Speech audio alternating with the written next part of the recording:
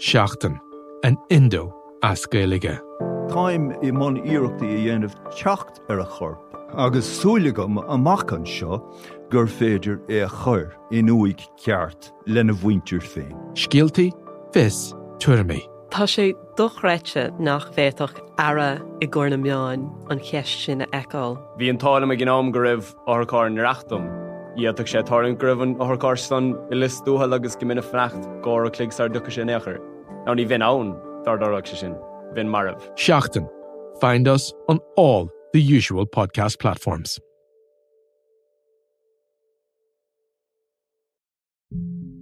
Yeah, having my head shoved into the steps of the Ulster Bank in Ranelagh, cold butt of a gun put into the back of your skull, that's a moment where you go, okay, yeah, I think this one's up.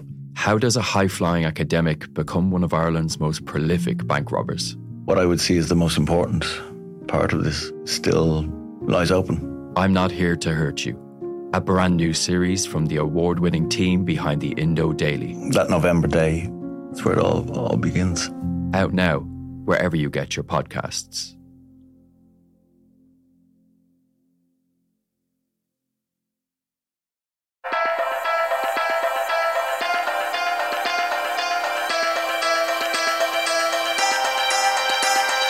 Hello and welcome to The Big Tech Show. I'm Adrian Weckler, technology editor with the Irish and Sunday Independent, and today we're talking all about smartphones, the best phones, switching from one to the other, which brands are good, which brands are only okay, and all points in between. And I'm joined in the studio today by Mike Ross, who's the commercial director of Wazuda, which is a GDPR firm, and also by Dermot Daly, who's the founder of Tapadoo.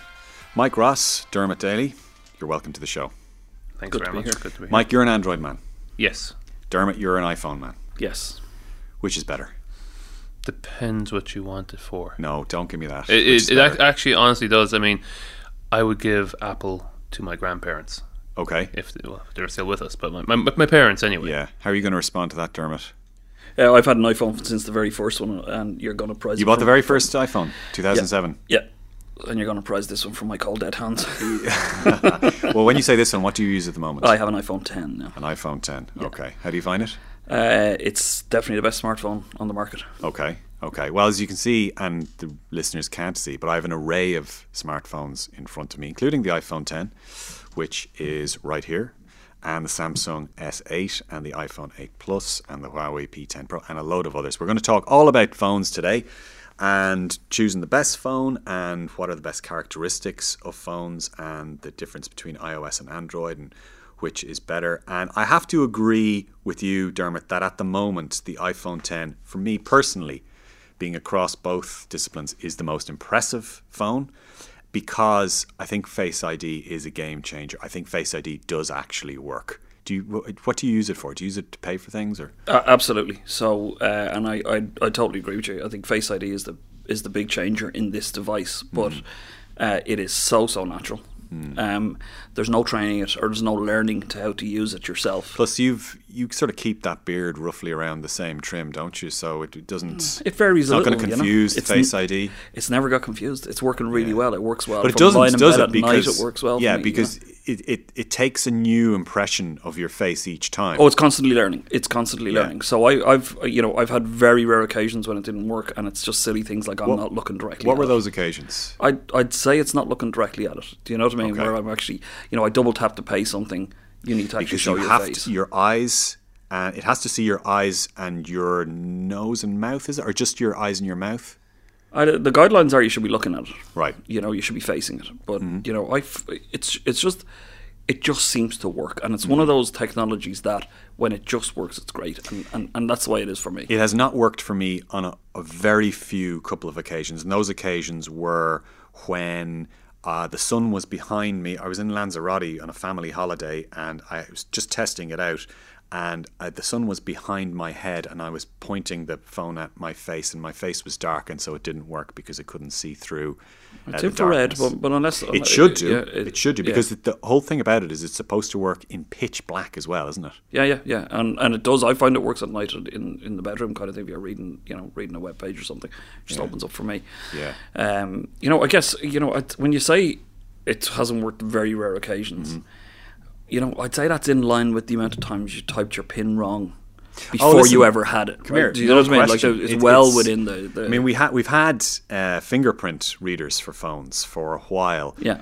And I get irritated when I have to tap in a pin now. I mean, it just annoys me. So Face ID for me is at the top, then Touch ID or fingerprint readers. A lot of Android phones have fingerprint readers on the back. What kind of type of phone do you use? I have Mike? two. Let me just say, lads, that Face ID is not a new idea. I mean, the S8 had it last year. Oh, Yeah, but it doesn't it's work. not good though, is it? Well, Apple have taken something and Yeah.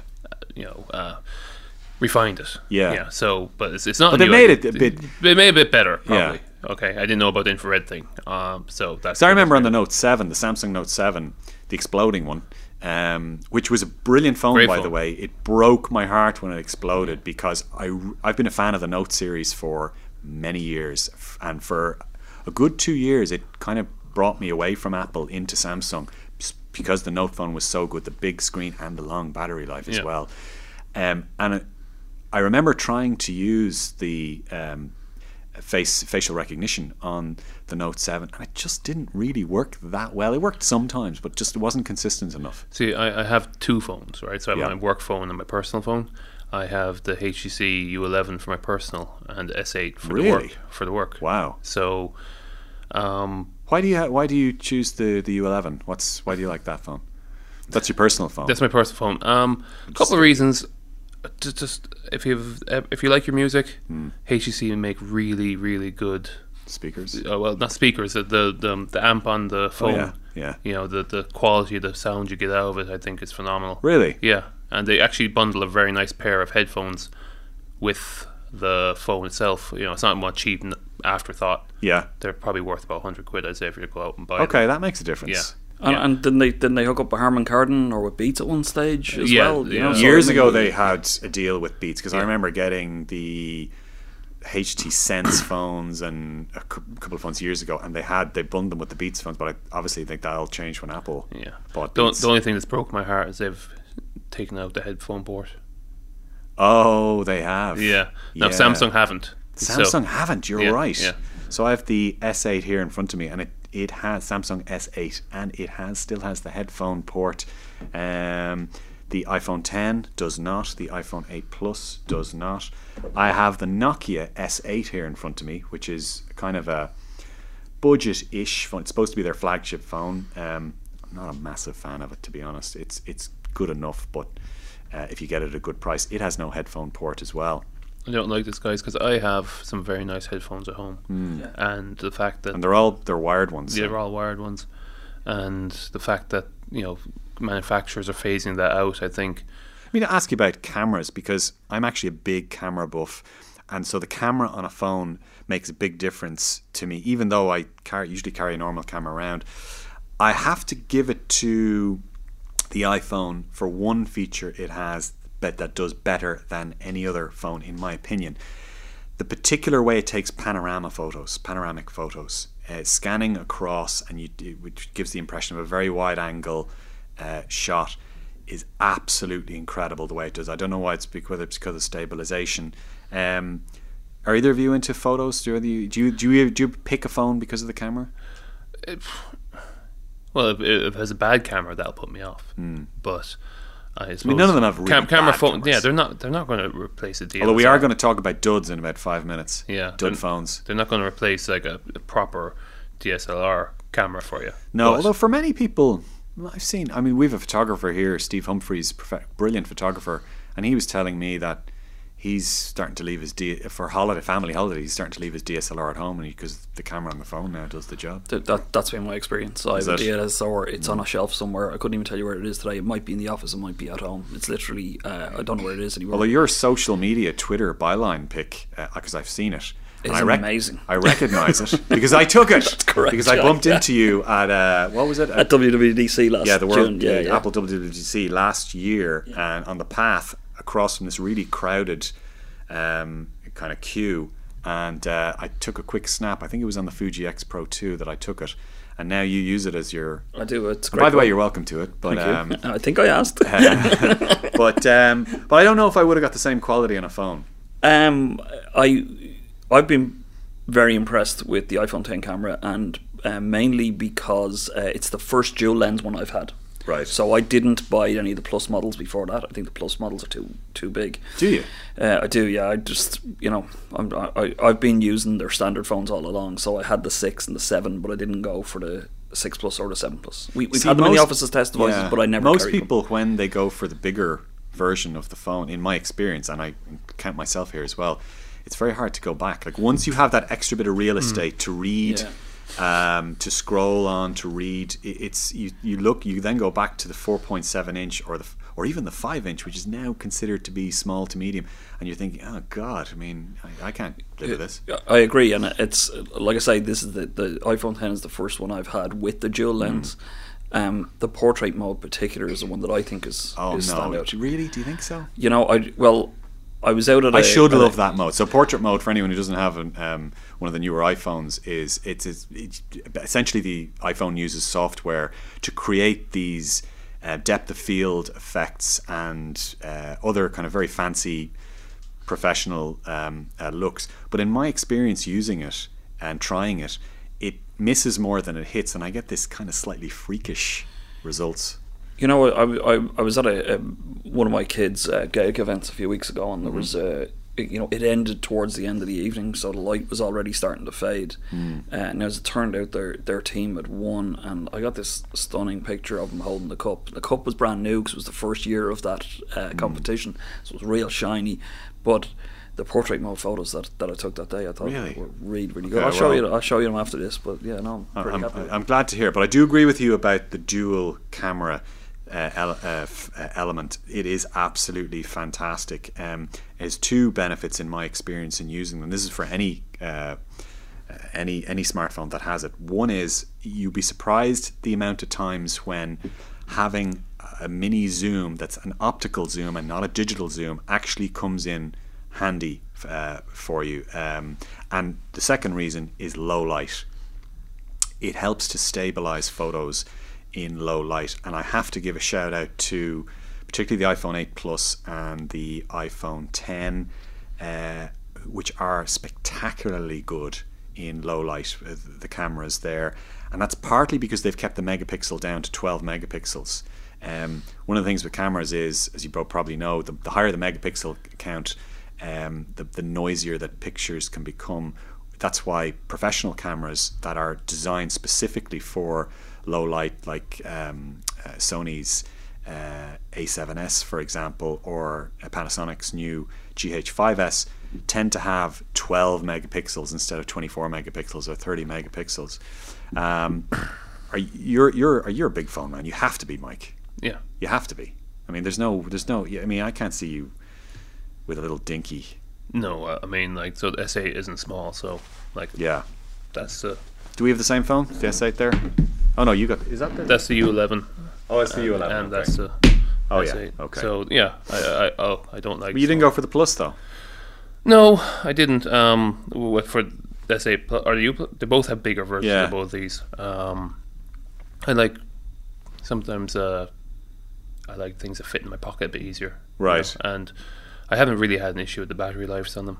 I mean, this is actually running Oreo, so the latest version of the Android operating system. This the S8 doesn't have it yet, but coming down the track. I mean, there is one advantage to the medium-sized phones and the smaller ones: thumb strain. Because even with the big phones, I don't want to look like a pensioner and just be tapping with one hand and holding it in the other hand. So I do actually will reach with my thumb, and I'm telling you, my thumb actually hurts now for the last 2 years, pretty much non-stop, because I'm doing it. I had to switch to an iPhone SE for about 2 months, a year and a half ago.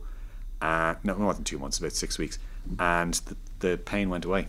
It's interesting. I mean, all the phones are just too big now. I mean, if that's your worry, all the phones are too big now. You know, the SE you know what? is a bit of an outlier at this stage. I'm willing to go through the pain barrier for this extra functionality. The carpal tunnel for yeah, exactly. Swiping. Battery life. Now you mentioned. Now, have you say that battery life is okay on those phones, the HTC U11 and the Samsung S8? Have you noticed any good or bad models for battery life, or have you ever had a problem with battery life? I did before, but then what was I using? I think I was on the HTC M8. Mm. Okay, and I remember that phone. Yeah, and it was dropping precipitously. Like, I was like, what the heck is going on here? Yeah. And it turned out to be a rogue app. Oh, really? Yeah, because there's this cool little app called Carrot, CARAT, and you install it on your phone, you leave it for a couple of days, and then you come back and it tells you, well, this is a bug, this is a battery hog, and you can then take steps accordingly. But Facebook was killing it. Really? Yeah, and Facebook is a known battery hog. Yeah. I didn't realize that, actually. Okay. Yeah. So, but because you normally get a notification on Android phones anyway, it will tell you this app is using, is very power intensive at the moment, and I'll just sort of switch it off. Yeah, but that's a recent enough feature. I mean, back then, I think, what was it, Android 6 or 5, and didn't have that feature. So someone made an app, and I used it, but they was telling me that Facebook was sucking up, I think, about. Well, I'm going to tell you, so the Note series of phones, Samsung Note series of phones, always had amazing battery life. It's one of the things that drew me to it. But the current Note 8 has had to pare back the battery size after the problems they had with the Note 7, the exploding model, and now the battery is smaller than the S8 Plus, which to me is a massive disincentive to using the Note 8, which is still a nice phone. How does it work in the real world? Well, that's what Samsung says, oh, no, extra efficiencies in the phone and using the processor and the way we've slightly rewired things means that you'll get the same as the S8 Plus. I don't know. I didn't use the S8 Plus. I didn't use the Note 8 for long enough. I used it for about a fortnight. I got good performance out of it. I can tell you, by a long shot, the best battery performance I've had out of a phone is Huawei's P10 Plus, by a long shot. I have it here. So this is a 6-inch phone. Other than the battery life, the phone itself I would describe as being decent but not outstanding. It wouldn't, in my opinion, compare to the highest Samsung or the highest iPhones in terms of how smooth it is to use. But the battery life on this is absolutely unbelievable. I think the battery size it's something like, it's over 4,000. I think it's around 4,000. I think there's an opportunity in the market there. I mean, I would take an extra 1 to 2 mil of thickness in my phone if it meant I got a 3-day battery life out of it. Yeah. You're never going to get a 3-day battery life, though, are you? But never again. I mean, do you know what I'm saying, though? Yeah, I mean, know what you're saying, people would take a slight bit of extra thickness in their Right. phone if they meant that they got a bit more. Yeah, and Apple approached usage this of it. with a horrible add-on case that I'd never carry. But some people you do see people with them because battery life's important to them. I know. Apple, the iPhone has always been okay on battery life, but it's always been slightly behind the curve on battery. Sure, yeah. Like the iPhone 8, for example, I think the battery size in that is it 1800 or 1850 milliamps, which really is smaller than almost any other phone of around the same most size. are 2.3, 2.5. Oh yeah, easily. And then the big ones, the Plus models, are always 3,000 plus. Yeah. To power the big screen. I was finding even with my iPhone 7, I wasn't always getting through a day with it. Depending on your usage, obviously, but not always. And particularly when I travelled, it would go to hell because when you're roaming, you're looking for base stations all the time, and it really starts to hit your battery. Yeah. Again, I haven't been away with the iPhone 10 yet, but I've been very impressed with the battery life on it. Yeah. Have you ever tried to switch from one OS to another? I've done that. Yeah. I started off. My first smartphone was an iPhone 3G. Oh yeah, that was the second model, wasn't it? Yeah. Because I waited for that one because I saw the first one was only on Edge. Yeah. Which was. I remember not all great. the Apple fans at the time, and I'm sort of an Apple fan, but I remember the hardcore Apple fans, people like you, Dermot, were kind of arguing, no, Edge is fine, it's perfectly good. Let's see what you get. And I was going, oh, come on, lads, I mean, 3G's where it's at. And then the 3G phone goes, you see, we have 3G now. Yeah. Well, actually, that goes back to Mike's earlier point about not being first. And that's actually quite regular that Apple aren't first. But I think when they do come out with a feature, they usually have it fully baked. I think Face ID is a good example of that. The Samsung one, you can still spoof with photographs. You cannot spoof the Apple one with photographs. The Samsung doesn't have the same depth. It's not using depth, perception, exactly. no. And the other one is Apple Pay. I mean, Google Wallet was out for a couple of years beforehand, but nobody was using it. They hadn't actually managed to get zeitgeist or get penetration. Do you know what I mean? Hadn't they persuaded the merchants? Apple came on board, and all the merchants for some reason wanted to be in on it. And now everyone can use, you can use your Google or your Apple device in contactless all around Ireland, for example. AIB, you're the only bank that supports. No, KBC do it as well. Google Pay at the moment. I think KBC supports it. Okay. There's only one major bank that doesn't support either of them. Bank of Ireland, which is a total car crash. And I'm sorry if there's anyone listening from Bank of Ireland to this, but it is not acceptable in this day and age, well, that's just do you agree with me? Do I moved bank for Apple Pay. What's that? I moved. You moved bank for Apple Pay. Well, what happened was KBC launched it, and I thought, great, it's finally here in the country. It shouldn't be long. And I was at the time, my main current account was with AIB, and they just refused to give any indication as to when they were about 2 or 3 months behind. But if they'd have said it's coming in 3 months, I'd have stuck with it. But I didn't know whether it was going to be 6 months, a year. Why do banks do that? Why do they regard it as a state secret and sort of say, we can't tell you anything about this? I don't know how it works. Is it competition for them? Surely they get a slice of the revenue.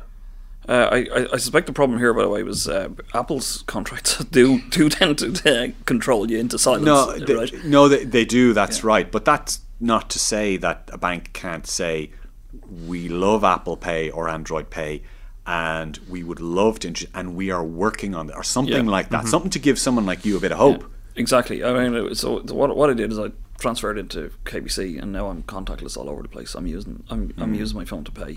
Do people in shops ask to take your phone off you to tap? God, no. I wouldn't do it. That is one major advantage with paying with a phone over a card, because I'm with Bank of Ireland. I haven't moved bank, and so I'm relying on a contactless card. And you walk into a shop, and the amount of assistants who grab it out of your hand, and I'm like, it's like a little tug of war going on with the card, because I don't want to hand it over, because it's my card. There's the terminal, I can see it, I'll tap it. And there's a pharmacy quite close to here, actually, and we were having a kind of a row with her one day. I said, do you mind if I tap my card? And she said, she went to take it, said, yeah, it's okay, no, I'll take it, I'll tap it. And I said, no, do you mind if I tap it? And it was a real Larry David moment. I'm under the impression that they're actually not supposed to. Because the whole, they are not supposed to take it off you. Because your phone, definitely not. Well, no, but even your card. I mean, really? The whole concept behind it is you are authenticating to your bank in a secure way, and the merchant doesn't even need to know you. Do you know the excuse she gave me? The excuse she gave me was, and I'm not picking on her, this is somewhat widespread, was that it was for security reasons, that so that she would have the card for those few seconds while the transaction processed and was verified, that I wouldn't run off with the Panadol or whatever. It was. That's just misinformed. Yeah, absolutely. I haven't been back to the pharmacy. So just remember that the whole idea of these payment mechanisms is there's three parts. It's actually a physical manifestation of 3D Secure, for one, for a better way to put it. Right? Yeah. There's three parties. There's you, the merchant, and the bank. Yeah. And the idea is you are authenticating to your bank, and the bank is telling the merchant, yes, it is okay, we have this, we trust this person, and here's the transaction information. That's the whole idea of it. So you're not actually, the merchant is almost not meant to be party to it, if you know what I mean. Yeah. Mike, are there any data protection implications to either paying for something on your phone or any of the other services that we're seeing coming on smartphones at the moment? I suppose it just depends on who has access to that information and do they have a good reason for it. And as long as it's encrypted end to end, both in transit and at rest, I mean, those are basically, that's really what you need to take off there. The encryption debate's interesting, isn't it? Because recently there's been an awful lot of talk in the country over what degree of assistance technology companies from Facebook and Google right through to Apple and Samsung should give law enforcement authorities in cases where there are potentially criminal activities going on, maybe involving minors. We had some really tough cases over the last week or two, and there seems to be a suggestion from some quarters that we should dilute encryption or modify our expectations of encrypted communications, to help fight crime in this way. Is that strikes me as being a little bit dangerous? It is a bit dangerous. I'd be pretty uncomfortable with the idea that people could read like say NSA would have access to anything, you know, because they can say, oh, it's justified crime, but it's always been abused. Yeah.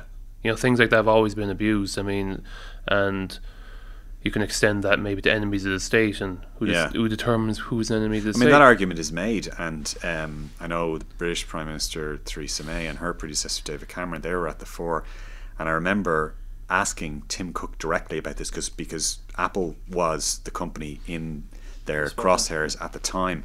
And in fact, I asked him in this building, and we're sitting in Talbot Street in the Irish Independent headquarters, and Tim Cook actually visited this building 2 years ago for an interview, and I asked him about this, and he's absolutely positive that there's no way that they would compromise this. And one of the points he was making was, well, you know, if they can reach in and scan your communications just to make sure that you're not, you know, doing anything illegal, I mean, that opens the door to all sorts of stuff, doesn't it? It really does. I'd be strongly, against putting back doors in any sort of encryption. The argument is always that the innocent have nothing to fear. Yeah. There's always, examples of where it has been abused and the innocents have something to fear. There's also a whole right to privacy. Just generally, right? You know, I don't care what you do in your spare time, but it might be seen as embarrassing to others. You might want to be a Morris dancer. I don't care, that kind of way. But other people look. You have a right to be private about what you want to do in your spare time, for example. I'm a Liverpool fan, for example. Yeah, I don't know. How bad is that? I'd love to ask the people advocating for that. Can I have a look at your browser history, please? Oh yeah. Right, and then we'll see. Yeah. And I interestingly, by the way, there's nothing wrong with my browser. That wasn't a guilty laugh. It's the UK government always seem to have a problem with this, but they've also got a very long history of spying as a thing. I mean they're hardwired. GCHQ, they're hardwired into an intelligence mindset, same as the Americans are, because it was the US and the UK which were leading this narrative. The Russians and the Chinese don't bother talking about it because they just go ahead and break into your phone anyway, which is one of the reasons why Chinese hardware manufacturers still to this day have difficulties in getting state contracts in Western countries.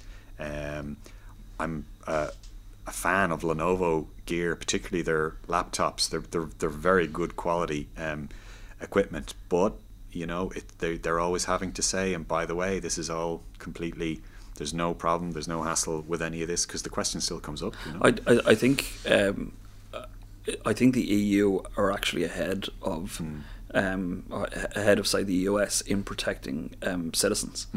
And that's partially because of the GDPR, the data privacy law that's coming in May, right? Absolutely, there's that sort of stuff, but there's also attempts to make our laws weaker in this tend to be actually opposed quite well, but also they seem to be listening to the people opposing them and saying, oh, okay, maybe we shouldn't pass that bill. We have seen that, and I think you'll probably find that the UK government are a bit of an outlier on this compared to the rest of European governments. The UK government is under ferocious pressure, and hence Brexit, partially because of the media, not only because of the intelligence community, but the media they have there is very, very, very. There's a lot of pitchfork mob stuff going on. Xenophobic stuff. A lot of mid-market tabloid stuff about trying to conflate the dangers of immigrants with the technology companies and the social media companies. They're all out to get our kids, and Apple is becoming an evil empire, and it won't let us detect evil bombers and all that kind of stuff. But it's not easy to speak out against it. No, I mean there's new moral panic every week. It seems a bit, but I think the pendulum has swung a bit too far. I mean, in which way? The mass marketing of our data, our personal data, the analytics. I mean, it's been a bit of a free for all, and it's good that there's regulation coming around it because I think the way things have gone, it's gone too far. I mean, I can't search for something online without getting targeted ads for it a few seconds later. And I think people are getting tired of it. Yeah, I think people are getting a bit sick of it. I mean, advertising. I'm just curious. In that scenario, what would you prefer? Because you are going to see ads, Yeah. right? No matter where you go. What kind of ads would you prefer to see? Would you prefer that they were randomly generated ads, or ads that didn't lead you to believe that you're being targeted because something's following you around? Is that the point? I prefer not to see them at all. No, but they will Yeah. definitely be there. Well, Do you know? there's ad blockers, and I've got a couple of extensions installed in my browser. That, Right. You know, But if you're turn on off. Facebook, it's, you're going to see ads. Yeah, I try not to use Facebook. Yeah. Honestly, I mean, the longer I've spent in the privacy sphere, the more aware I'm becoming of, how pervasive tracking is in terms of where you go, what you visit. I mean, I'm in two minds about it. I have that gut feeling of unease when I'm followed around the web by cookies, etc. On the other hand, I don't know. I don't know if it bothers me that much, and I'm wondering, is that a price I'm willing to pay to access a lot of these services for free? I think it probably is, if I'm being honest. I think it's a good and interesting question. Would you rather have ads relevant to you or ads irrelevant to you? Is a good and useful question, right? And I think you're right about being followed around feels odd. I think we're in for an interesting time in Facebook for the next 6 months because of the repeal vote coming up. So now that has become, we're going to do it, we're going to have a vote. I think, you will see an influx of foreign money trying to sway the vote one way or the other, by the way. And it doesn't really matter what side you want to hold on it, but there will be advertising targeted at you, trying to make you think about this in a new It's an interesting point, actually, because to your point about being followed around, with the repeal referendum on the way, say if you are active or exploring one side or the other, and then ads related to lobby groups on that side start following you around, that's a bit different in character to some football shoe or a laptop or something. Absolutely. And you see, the thing is, on one hand, you're saying it's good that I get ads that are relevant to me. I'd rather get ads for a new phone than for, cleaning products, right? So that's when people are using the ad network to try and sell you stuff. There is also one cohort of divils who are on one side of the argument and decide, I'm going to deplete the funds of the other side of the argument. I'm going to research this. I'm going to let these ads follow me all around, waste money, even though I'm going to vote the other way. Click farm, just keep clicking on the ads. Clicking on the ads. But the point is, all this tracking does allow the ad networks to be used not to sell you products that you want, but to try and change your point of view on things. And I do think that's a kind of a worrying side effect. And it's a way we never would have thought about it when the whole concept of ad tracking started to happen. We're all, okay, some people were saying, I'd rather have my privacy kept intact. Some people were saying, oh, great, I'm going to see more products that are of use to me. Nobody was thinking, but also people can use that data to give you other stuff that you're not interested in, but is trying to sway your point of view. So I think it's the one point where just my inner bolshiness comes out with ads tracking me is it's the same perverse logic when I walk into the local cafe. The minute the person behind the counter says, oh, how's it going? The usual, I'm gone. I'm not going back there. And I'll tell you why I'm not going back there. Because I don't want to be predictable. I don't want to be the thought of being, we sized that person up. We know what he's like.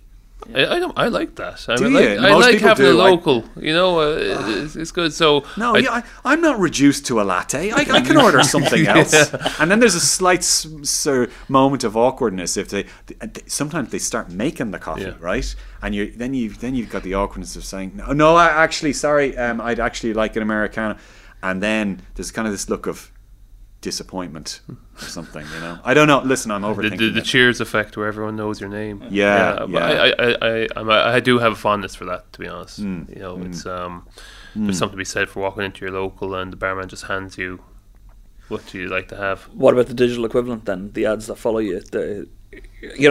It's a similar thing. It's kind of what we know you. It's just creepier, right? It's on a bigger scale. Right? It's just like if the barman was listening to me talk and I really fancy a Guinness, and he just hands it to me without. It's like you walk into any bar and they know your name and what you drink. Well, there is that trope that's going around. A colleague of mine in the paper there last week came over to me and said to me in a conspiratorial whisper, Adrian, listen, you might be a lead for you here for a story. My wife and I were talking about something the other day in the kitchen, and then I walked in and I turned on the laptop, and all of a sudden I saw an ad for that. Because you hear that a lot, right? I've heard that a lot, yeah. I don't really believe it, though. Do you believe it? Well, don't forget you're carrying around inside on you at all times with a device that can listen to everything you say. I know, but do you think they are? There have been apps that have been shown to do that. We just got an Amazon Echo in the house, an Amazon Echo Plus. I plugged mine out. You plugged yours out? I plugged mine out. Why? It works in the privacy industry. Yeah. Is that why? Were you freaked out by it? I don't know. Sometimes it would speak to me randomly and I hadn't said a word to it. Okay. Like it picked up, I don't know, maybe it picked up you say Alexa to wake it up. Oh, no, you can't say that word. Yeah. Don't say that word because anyone listening to this their device might go off. Let's say Echo. Yeah.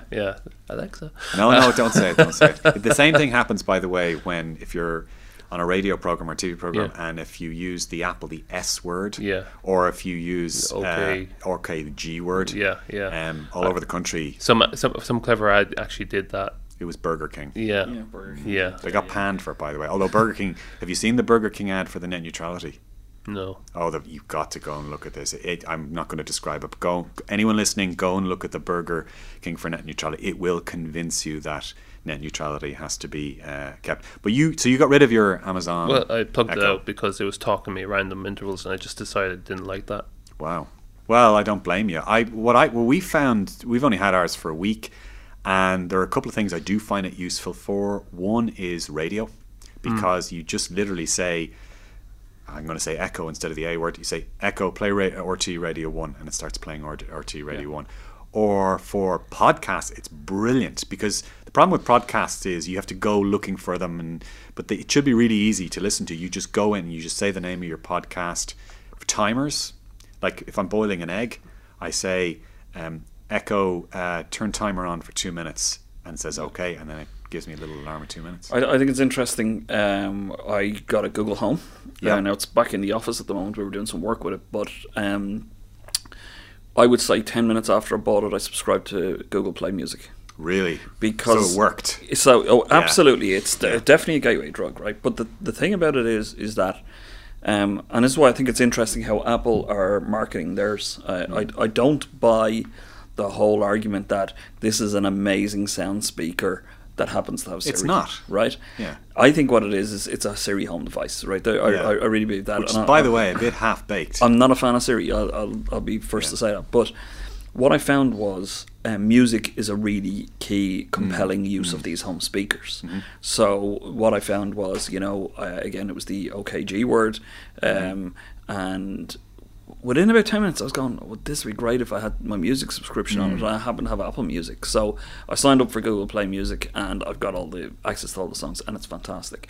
And I do think it that showed me that I understand why Apple are pushing their HomePod as a music device, because it is literally the most useful feature of a home speaker.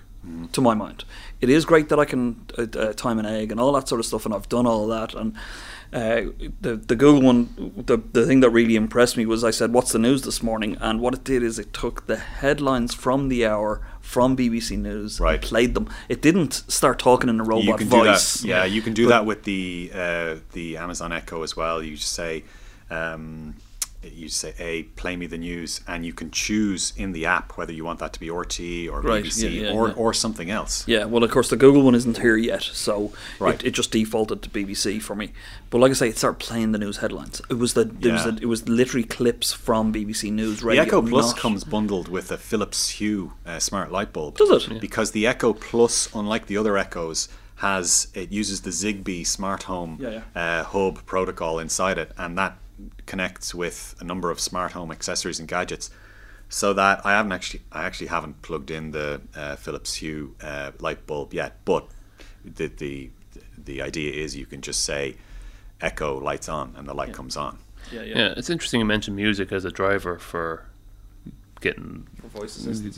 Voice assistants, because that's why I got the Echo Dot. Oh, I have an Echo Dot as well. Yeah, so because I have Sonos installed all over my house. Yeah. Now I got this. That's synchronized. I got this about a year ago. Yeah. Right. So full support wasn't there yet. So I never got used to using it. It might still be, alive if it had dot? support. Yeah, the dot. If it had supported Sonos from the get go, I might not have it in a drawer right now. But the dot's useful. We have a dot on. I use it like a clock radio. I have it right beside the bed. Yeah. And I will use that for alarms, and I might use it for a couple of minutes of radio when in the morning, because it's right beside my ear, so it doesn't have to be, because the dot is really small. It's not really much bigger than a phone. No. And it's only €50 as well. Yeah. So probably, I reckon the main reason why the phones are in the bedroom in my house is as an alarm clock. Alarm clock, yeah. So and research shows you don't sleep as well if you're looking at your phone at night and all that sort of stuff. So is that right? Well, you can turn on the blue light filter. But still, I mean, if you look at anybody, any advice around mindfulness and all that sort of stuff, it's switch off your phone an hour before you go to bed. An Echo Dot might be a good answer to that. I hadn't thought of that. Okay, just before, so we're getting towards finishing lap at the moment. Mike, are you looking forward to the S9? They've pretty much said they're going to announce it in two weeks' time. Yeah, it's coming out at the Mobile World Congress. Mobile World Congress at the end of February, and they may or may not do events before that. What? I don't get the secrecy around phones. Apple are terrible. Is there an iPhone 11? Can't tell you that. Of course there is. Same as Samsung. Is there an S9? Well, there might not. Yeah, but people love the hoopla, don't they? Yes. Or do they? I don't know. I think just tell us what you're doing. Don't give us the roadmap. Give us the roadmap. What's coming out with it? But I suppose they want to build a hype around it. People like a story as well, don't they? They like to be told a story, or do they? There's a very, very good leaked. It's a leaked message Steve Jobs gave to his staff about leaking. Actually, and it's how dare you, and it's all about all the people who put all their work into it, and launch day is the culmination of their work. And you leaking to the press so that you can have a good friend in the press or something is literally just disrespecting all your co-workers. That's the approach he took to it. It's an interesting talk if you ever get a chance to read it. I love the hoopla. I love going to WWDC. That first morning where they're actually telling us all the new stuff. It's great fun. I really enjoy it. It's a phone though. It's not like national secrets. No. You say it's a phone, right? The phone is probably the least used app on most of our phones, and these are cultural phenomenon. These are I genuinely think the smartphone is one of the biggest, most important inventions of our era. I think the internet is as well. I can't think of any other product that is more pervasive in everyone's life than a smartphone. Well, so you've access to the greatest sum of human knowledge in the palm of your hand. Absolutely. And this is why, by the way, the iPhone 10 costs €1,200. Yeah. Because if you told anybody 5 years ago that a company could charge €1,200 for their flagship phone, they'd laugh at you.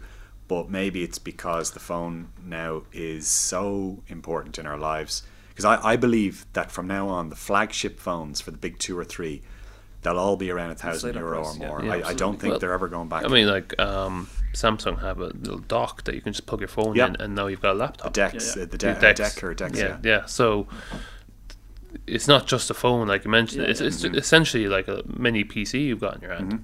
So I'm not surprised that you're being charged for something that's been miniaturized. That's small. That but still has all the power it has. Is going to be $1,200. It doesn't really surprise me because you pay $1,200 for a laptop without really thinking about it. It's arguably the first real personal computer. Because it is yours. It's got your contacts, your calendar, your mail. You don't share it with anybody ever. It's really, really personal device. Unless you're married. Okay. What? Unless you're married. Okay. Yeah. No Show me your phone there. Listen, I think that's probably as much time as we have today and this week. So listen, my huge thanks to Mike Ross, who's the commercial director of Wizuda. Is it Wizuda? Wizuda. Which is I'm going to get this in my mangle this words. You explain it. GDPR compliant data transfer company. GDP compliant data transfer company. So if you are transferring any data and you need it to be GDPR compliant, Wazuda. Give us a shout. Wazuda.com. Shameless plug. What is it? Wazuda.com? Yeah. Wazuda.com. Okay. And Dermot Daly, Tapadoo, founder of Tapadoo. You develop apps not just for iPhones, for Android devices as well. iOS and Android, yeah. iOS absolutely. and Android, yeah. Okay. Anything decent in the last while? We worked on the Face It Down campaign for Toyota, the big campaign to encourage you to keep your phone face down while out driving.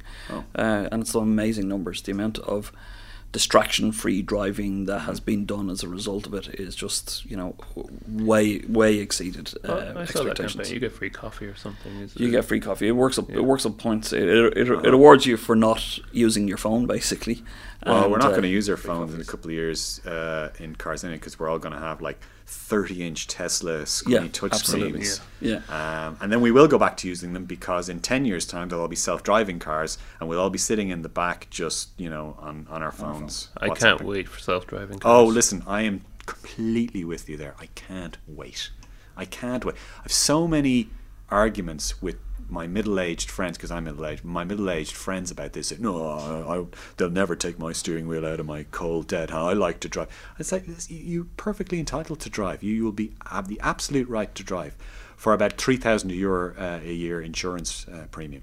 Mm-hmm. Whereas the rest of us in self-driving cars will have $500 a year insurance premiums. There's less traffic jams probably as a result of it. Yeah. Rubbernecking will be a thing of the past. Plus, my car's not going to just sit in my driveway for non-stop for... It's going to be off making you money. No, exactly. Yeah. Listen, my thanks to both guests today. And don't forget, please do rate this app or leave a comment. It makes a difference. And thank you once again for listening. Talk to you next time.